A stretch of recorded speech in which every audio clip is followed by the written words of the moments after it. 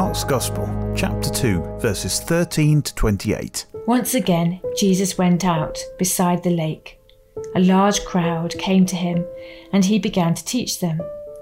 As he walked along, he saw Levi, son of Alphaeus, sitting at the tax collector's booth. "Follow me," Jesus said to him. And Levi got up and followed him. While Jesus was having dinner at Levi's house, many tax collectors and sinners were eating with him and his disciples, for there were many who followed him.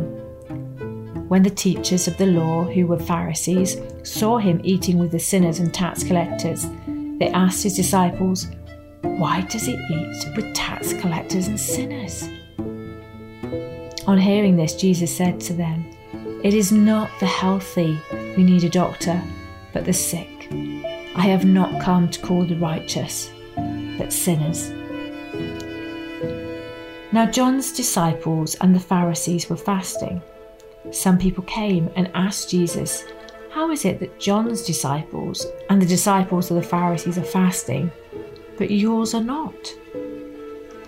Jesus answered, "How can the guests of the bridegroom fast while he is with them? They cannot, so long as they have him with them.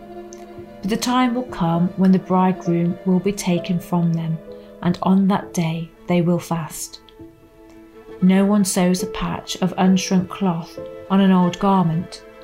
Otherwise the new piece will pull away from the old, making the tear worse. And no one pours new wine into old wineskins. Otherwise the wine will burst the skins, and both the wine and the wineskins will be ruined. No, they pour new wine into new wineskins." One Sabbath, Jesus was going through the grain fields, and as his disciples walked along, they began to pick some heads of grain. The Pharisees said to him, "Look, why are you doing what is unlawful on the Sabbath?" He answered, "Have you never read what David did when he and his companions were hungry and in need? In the days of Abiathar, the high priest, he entered the house of God and ate the consecrated bread, which is lawful only for priests to eat, and he also gave some to his companions."